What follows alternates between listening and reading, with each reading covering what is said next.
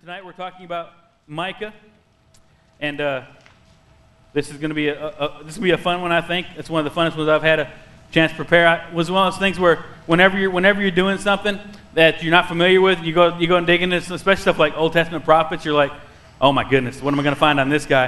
And when you start reading about it, and start digging, you don't even got to dig real deep. And it's like, man, God did some crazy cool stuff with these people. And so it's very neat to understand. And I got to use a pun in this one, even in the title, so I was all excited about that too. And he did actually exactly what we're going to talk about tonight. He walked in, gave his spiel, and he dropped the microphone and walked out. And so, for those of you who might not know what dropping the mic means, it's like you say something good, you do something good, you just drop the mic and head out because nothing else has to be said. And so that's what we're going to talk about tonight. We're going to be in the book of Micah. And so if you want to turn there, we also got some scriptures on your handout as well. We'll give some announcements here at the end of the service, but I do want to encourage you in this. Keep your Bible on you, keep it open, because some of these scriptures I've gotten here, I didn't have room. I didn't want to give you a 4-page outline because that just gets really scary when you walk in and go, oh, we're going to be here till midnight. And so, here, kept it 2 pages, but there are some scriptures we'll probably turn to in the Bible and look at as well. But Micah is the last prophet we're going to do in this section. I know there's 12 minor prophets in the Bible. Tonight's the final one we're going to do for a little while, probably till this fall. We'll take a little break, but we've got some awesome things in store for this summer. So beginning next week with SummerSlam. So next week there won't be a regular Wednesday night service. So if you come in here, you're going to see a bunch of kids running around doing basketball stuff. And Jesus stuff. So you're welcome to come be a part of it, but it won't be a regular service next week. It'll be part of the final night of SummerSlam, our amped up version of VBS. So y'all plan on being a part of that, supporting that as well. So let's start talking about Micah. It says, rather than be identified by his father or family, Micah is identified by a location. He's known as Micah of Moresheth. Moresheth was located 22 miles southwest of Jerusalem. Unlike many of the other prophets, Micah's call to the prophetic office is not recorded. Although he is never explicitly referred to as a prophet, his power is explicitly attributed to the Spirit of the Lord. All right, first rabbit trail. That right there, a lot of times we try to put a name on ourselves and live up to that name. When actually God says, if you start operating how you're supposed to operate and obeying me, I'll put a name on you. And you don't got to identify yourself as prophet so-and-so or pastor so-and-so or brother so-and-so. People recognize the pastor, brother, prophet in you, and they'll call it out of you. So rather than trying to make a name for yourself, let God put a name on you and he'll show it to people and show what it is. And so even though the Bible never says Micah the prophet, it's very, very obvious that Micah is a prophet because he got a whole book in the Bible. So all right, that was free. All right, the name Micah is translated as a simple rhetorical question, which is, who is like Yahweh? That's a pretty cool name. Not coincidentally, his book concludes with the question, who is God like you? Micah prophesied during the reigns of the Judean kings, Jotham, Ahaz, and Hezekiah. His time span parallels the lives of Hosea and Isaiah at approximately 750 to 687 BC. Micah's book is commonly referred to as God's lawsuit against his people. Frightening enough. All right. God was the plaintiff, and Micah was God's lawyer. So, starts off like this. Micah 1 verse 8 says that, for this I will lament and wail. That just doesn't even sound fun at all. Lamenting and wailing. They don't talk like that anymore. I will go stripped and naked. That doesn't sound fun either. I will make lamentation like the jackals and mourning like the ostriches. I always thought ostriches look pretty happy birds, so I don't know what that means. But we'll say this. Micah, when he goes to appear before the king, most people are, if you got to appear before anybody of any kind of, whether it's a job interview or anybody that's kind of above you or over you, you're going to look halfway decent, you would think. But Micah walks in pretty much naked. I guess attention getter. I don't know. But you walk in, and it's one of those things where you don't want to look, but you have to look. You don't want to look, but you have to look. I don't know. But so I don't know I don't know if you just walk in all proud and boastful that you're naked, or you walk in kind of slide in and say your piece. I don't know how that works. All I know is that that's what the man did. And so when you saw one of those why God, why things, and see, our pastor gets up in a flamingo suit. That's not so bad now, is it? Could have been much worse, apparently. Anyways, so the prophet Micah shows up to address King Ahaz in his court, naked or very near. He was using himself as a visual reference to what the king and his cronies were doing to God's people. So what was happening was, in order to keep the Assyrians happy, and we can learn a lesson like this even today, in order to keep the surrounding areas happy that they were afraid were going to invade them, Micah was taking land from the people of Israel, was taking it from them and giving it to the Assyrians to keep them happy, to keep them from invading the land. And so as you go on, he was not only robbing from the people, but he's robbing from God. When he did this, and I don't want to get too far ahead of myself, but the fact that he was presenting it just like this, he's like, just as you've stripped God's people of this thing that God has given them, I'm going to walk in front of you to give you a visual example of what you're actually doing to these people in a spiritual sense. And so Ahaz was a very, very wicked king, and so as he begins to announce this judgment upon the nation, they had to realize that Ahaz wasn't used to somebody that was going to buck the system. Ahaz wasn't used to somebody that couldn't be bought. Micah couldn't be bought. He wouldn't be bought. He refused to let any amount of money or any kind of threat keep him from saying what God had for him to say. And so it's a very powerful position that he was in, and the fact that they didn't just walk down there and shoot him or stab him or whatever right there at the very moment was pretty much a miracle in itself. Now, Ahaz had even killed his other sons, other than Hezekiah, the next king. He had killed all of his other sons. It doesn't really say how many there were, but there was at least a couple. He'd killed them because he didn't like their weak stand, their weak position, how they couldn't stomach what Ahaz was doing. So when you have even your own children killed because they don't line up with what you think, how much more a naked prophet walking in, how much life does he got set aside for him, And so even Hezekiah would be beaten and threatened when he didn't act right in front of some of these things that Ahaz was doing. If Hezekiah was getting kind of squeamish about the way he was stripping land from people or what the punishment he would put on people when he broke families up, he would be taking a beating, trying to toughen him up so that when he became king someday, the way Ahaz wanted things to go, would move on. And so let's move on to the next part here. The house of the wicked stands accused. This is where Ahaz or Micah begins to bring the announcement against the people here. It says, Micah chapter 1, verses 2 through 5 says, "Hear you people, all of you pay attention." Of course, goes without saying, he was naked. "O earth and all that is in it, and let God be a witness against you. The Lord is from his holy temple. For behold, the Lord is coming out of his place, and will come down and tread upon the high places of the earth, and the mountains will melt under him, and the valleys will split open like wax before fire, like waters poured down a steep place. All this is for the transgression of Jacob, for the sins of the house of Israel." You ever notice something? And I can't study this out, I can't say this is exact theology, this is just my thinking. Whenever God calls them Jacob, it's because they're doing something wrong.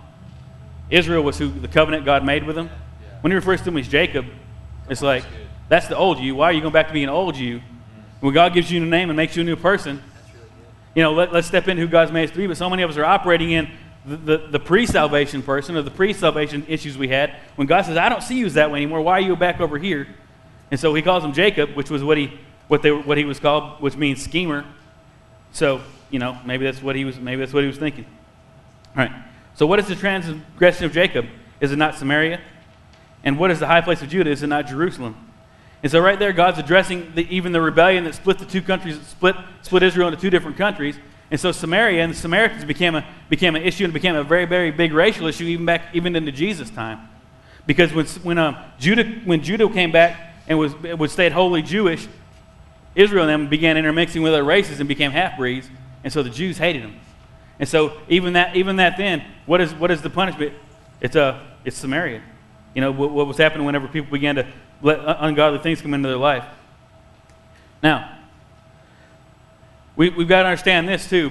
When you look at things in the Bible, when people are being persecuted and they're being threatened by their government, by their leadership in this situation, it's not like us. If the government does something bad, we don't associate that with the church. Why? Because in America, there's a separation of church and state. Now here, whenever they see leadership do this thing, the people are thinking, God is doing bad things to us because our king is doing bad things to us. And so when the government does something bad, we don't attribute that to God. When the church does something wrong, we don't attribute that to the government. But here, the two are intermingled because they're in a godly kingdom, or supposed to be. And so the people begin seeing this happen, and so they're thinking the oppression and things that are coming from their leadership is coming from God. And so we've got to realize that in our walks as well. And people see you as a godly person. When you begin to do things to their life or something goes on in your life that you treat them wrongly, they begin to attribute that to God. And so you carry a very heavy responsibility whenever you walk as a child of God. So there were 5 charges that God was bringing against Israel. The first one was the oppression of the poor. So Micah chapter 2, verses 2 and 9. Verse 2 says, "They covet fields and seize them, and houses and take them away. They oppress a man in his house, and a man in his inheritance. And then verse 9 says, the women of my people you drive out from their delightful houses. From their young children you take away my splendor forever.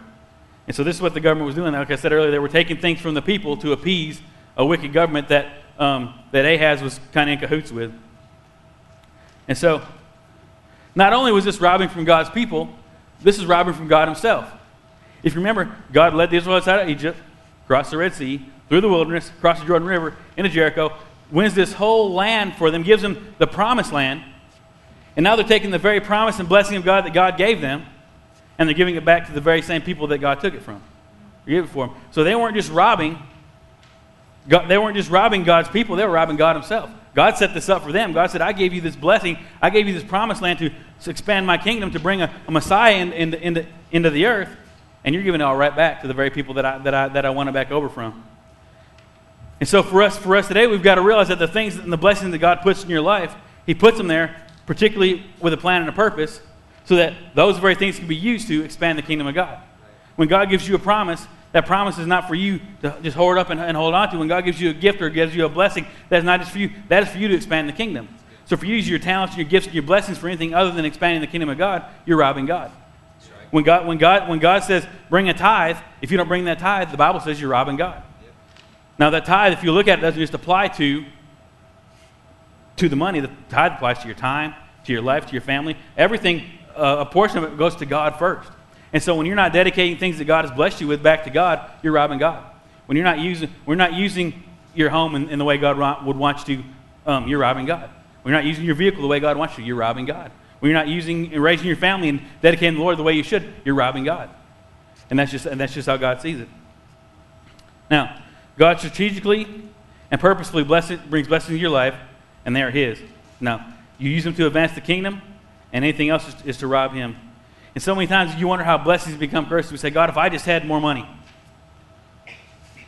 Just that prayer in itself shows a lot. But you say, God, if you just gave more money, I'd be okay. God, if you just take care of this, I'd be okay.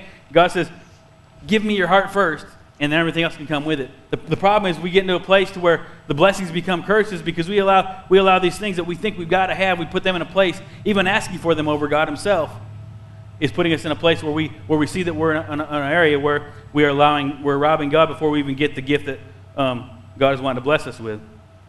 The next charge he had against him was the abuse of power. And you can read about this if you just flip over the page of Micah chapter number 3, verse 9 and 10. See, God had equipped Israel's leaders with power and influence, and they were using it to lead the nation astray. So 9 and 10 says, hear this, you heads of the house of Jacob. Once again, he called them Jacob. And the rulers of the house of Israel, who detest justice, and make crooked all that is straight, who build Zion with blood, and Jerusalem with iniquity. Now, in our life today, God has given us a platform.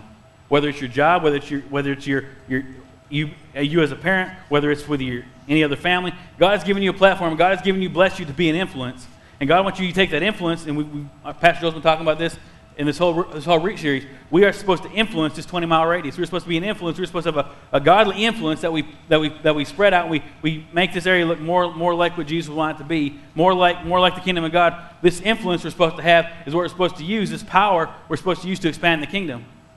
But instead, when God put them in that position, they were using that not only to lead people astray, but they were using it for their own personal gain.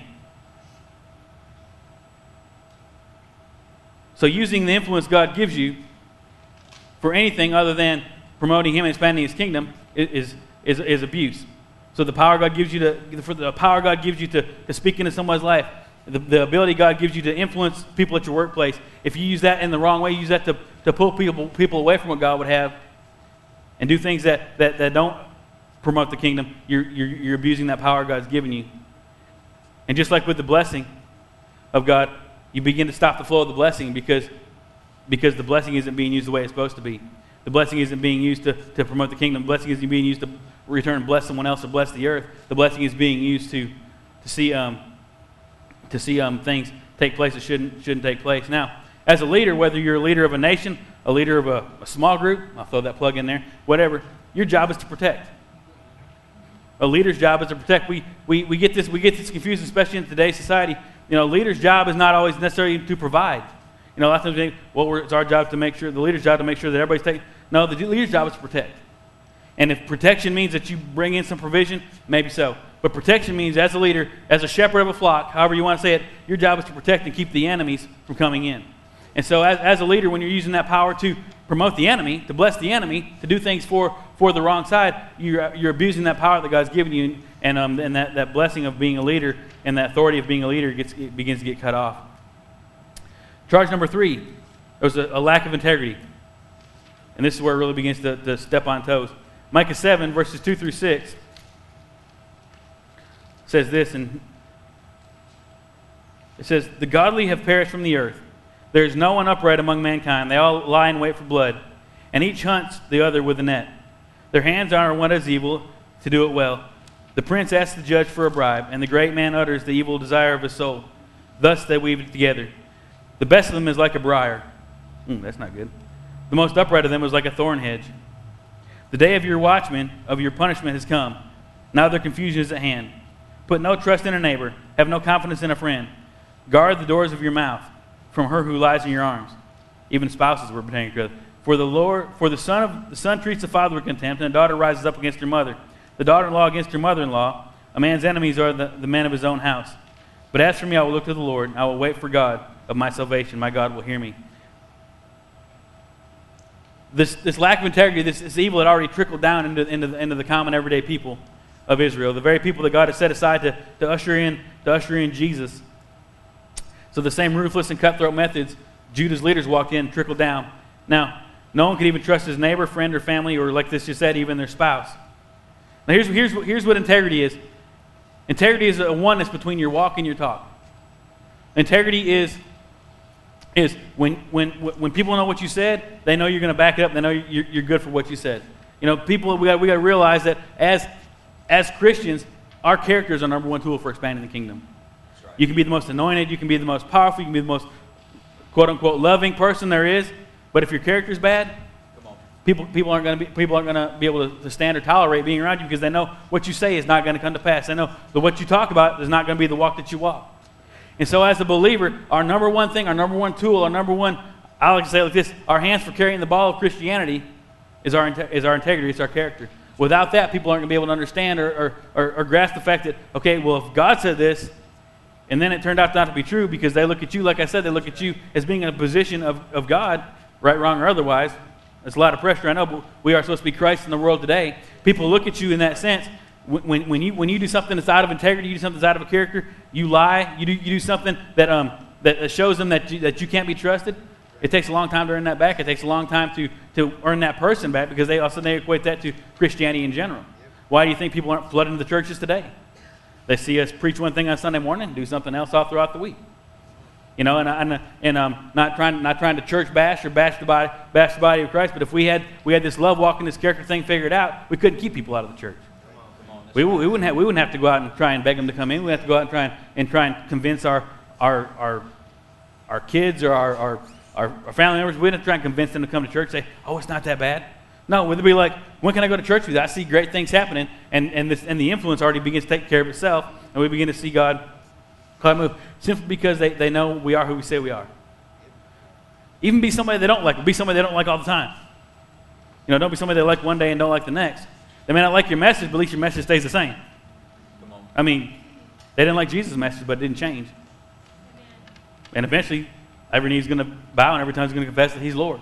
The thing is, even if they don't like it, don't be somebody that's on their side one day and not on their side the next. Don't be somebody that's for them one day and the next day they do something, so you're not on their side the next. No, be a person of love and character, and watch how God uses you to expand the kingdom.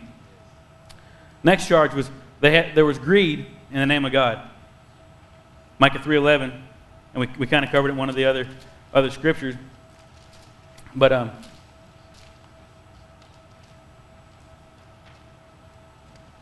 it says, its heads give judgment for a bribe, its priests teach for a price, its prophets practice divination for money, yet they lean on the Lord and say, it is not the Lord in the midst of us.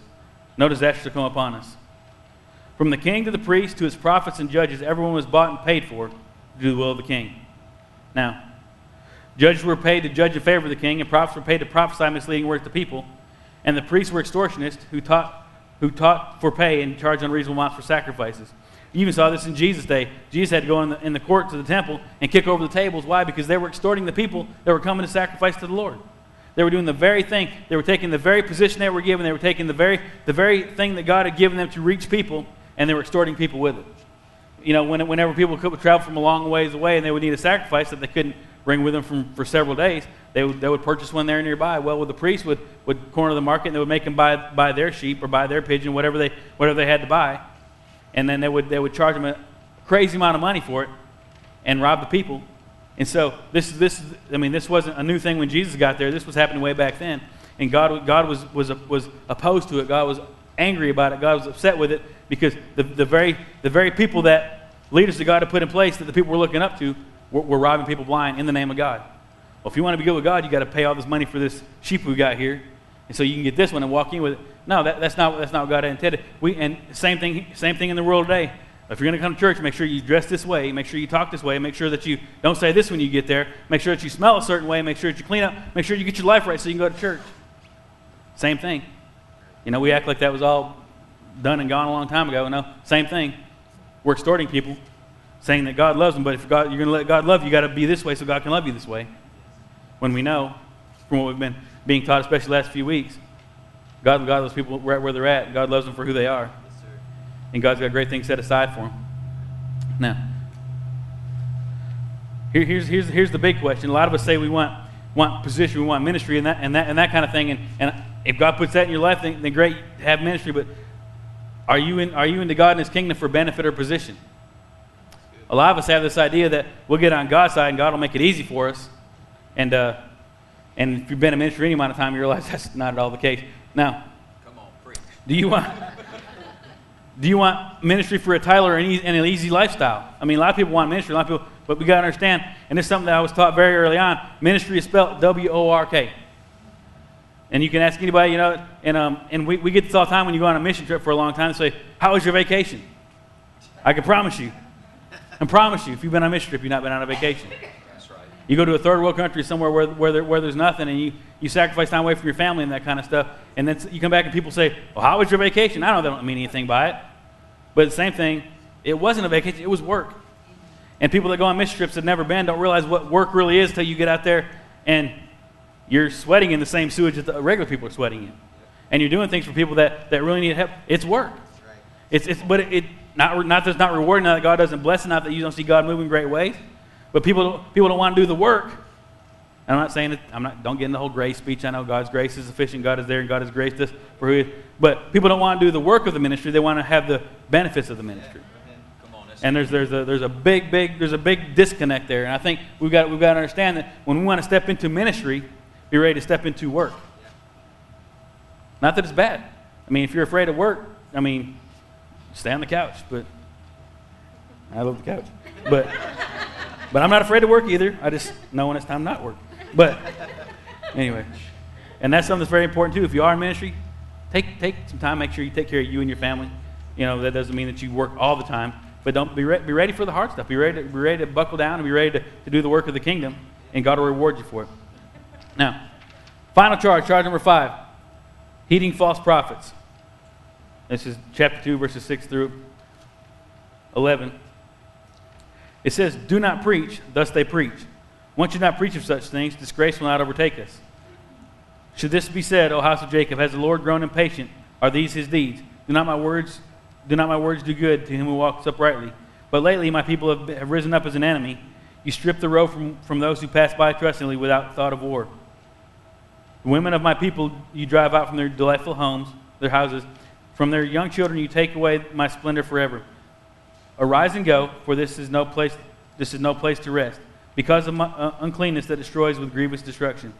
If a man should go about and utter wind and lies, saying, I will preach to you of wine and strong drink, he would be the preacher for this people. So basically what all that's saying is that people were going to the preacher or the prophet that made them feel the best. That's not always the right way to go.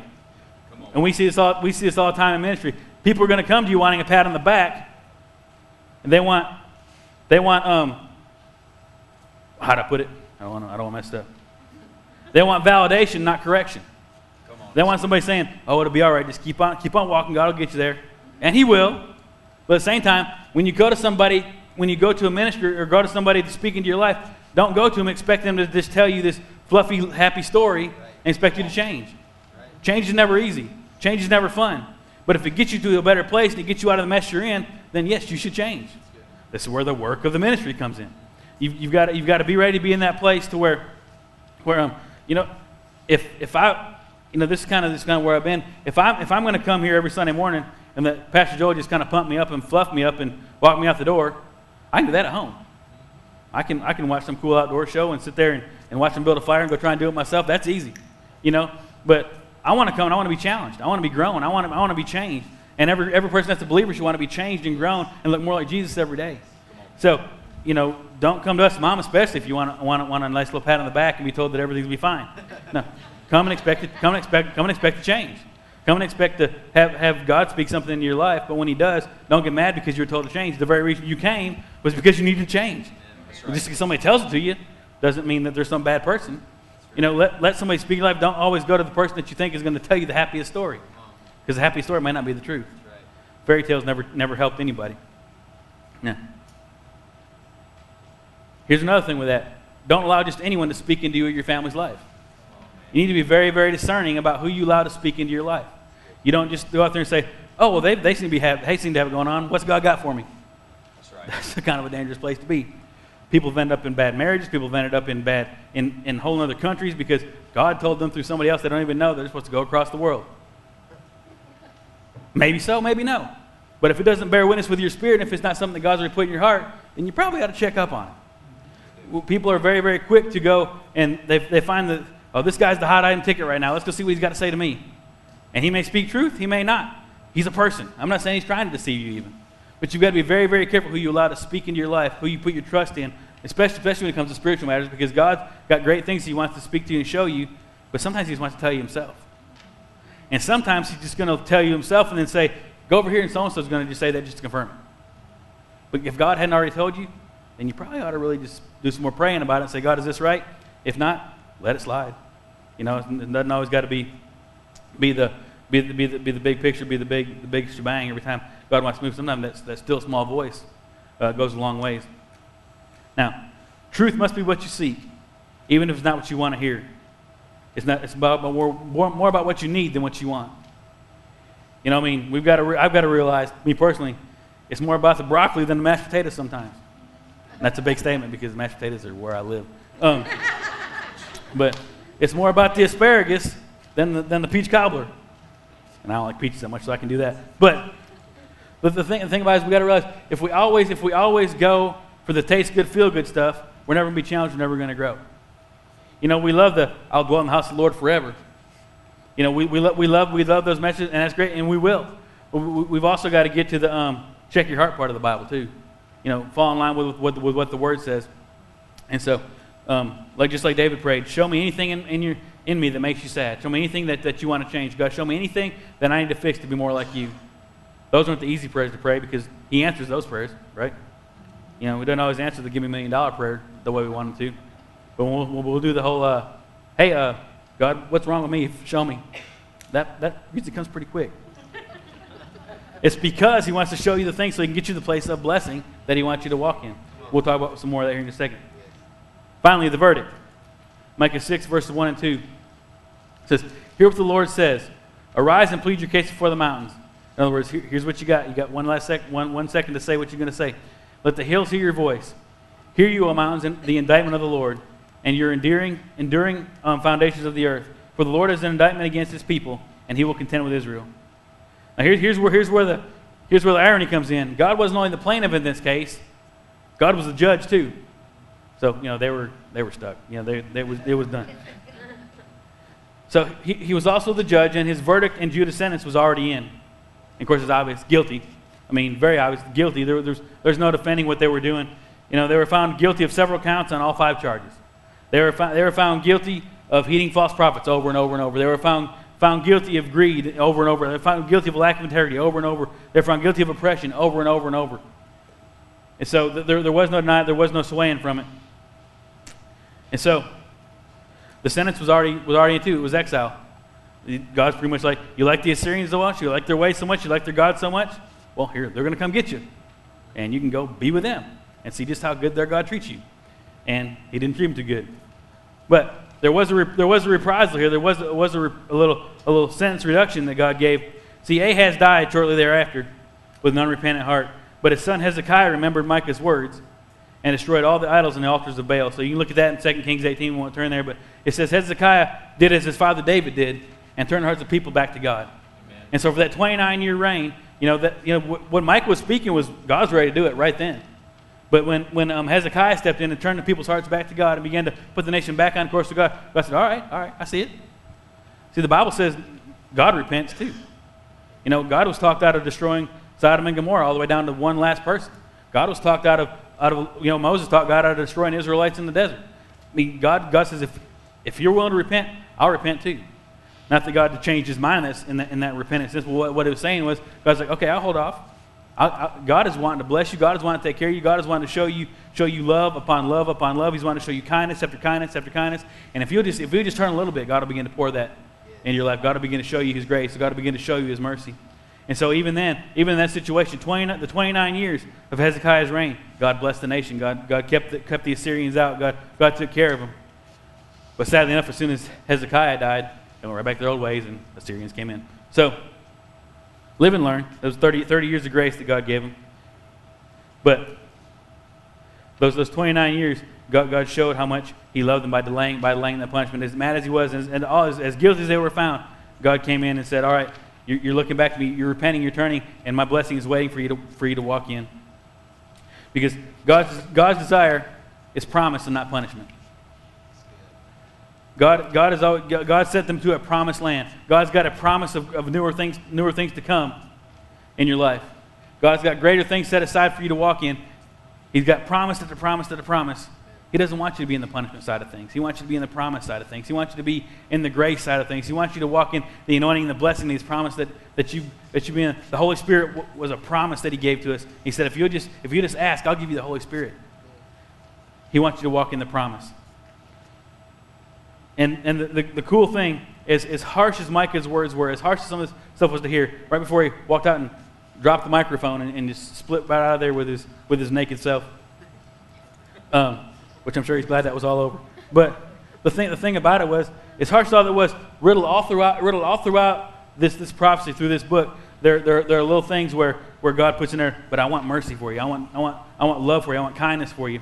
Just like he said here in Micah 17, verse 18 through 20, he said, who is God like you, pardoning iniquity and passing over transgression for the moment of his inheritance? He does not retain his anger forever, praise the Lord, because he delights in steadfast love. That right there, we should hold on to that. He delights in steadfast love.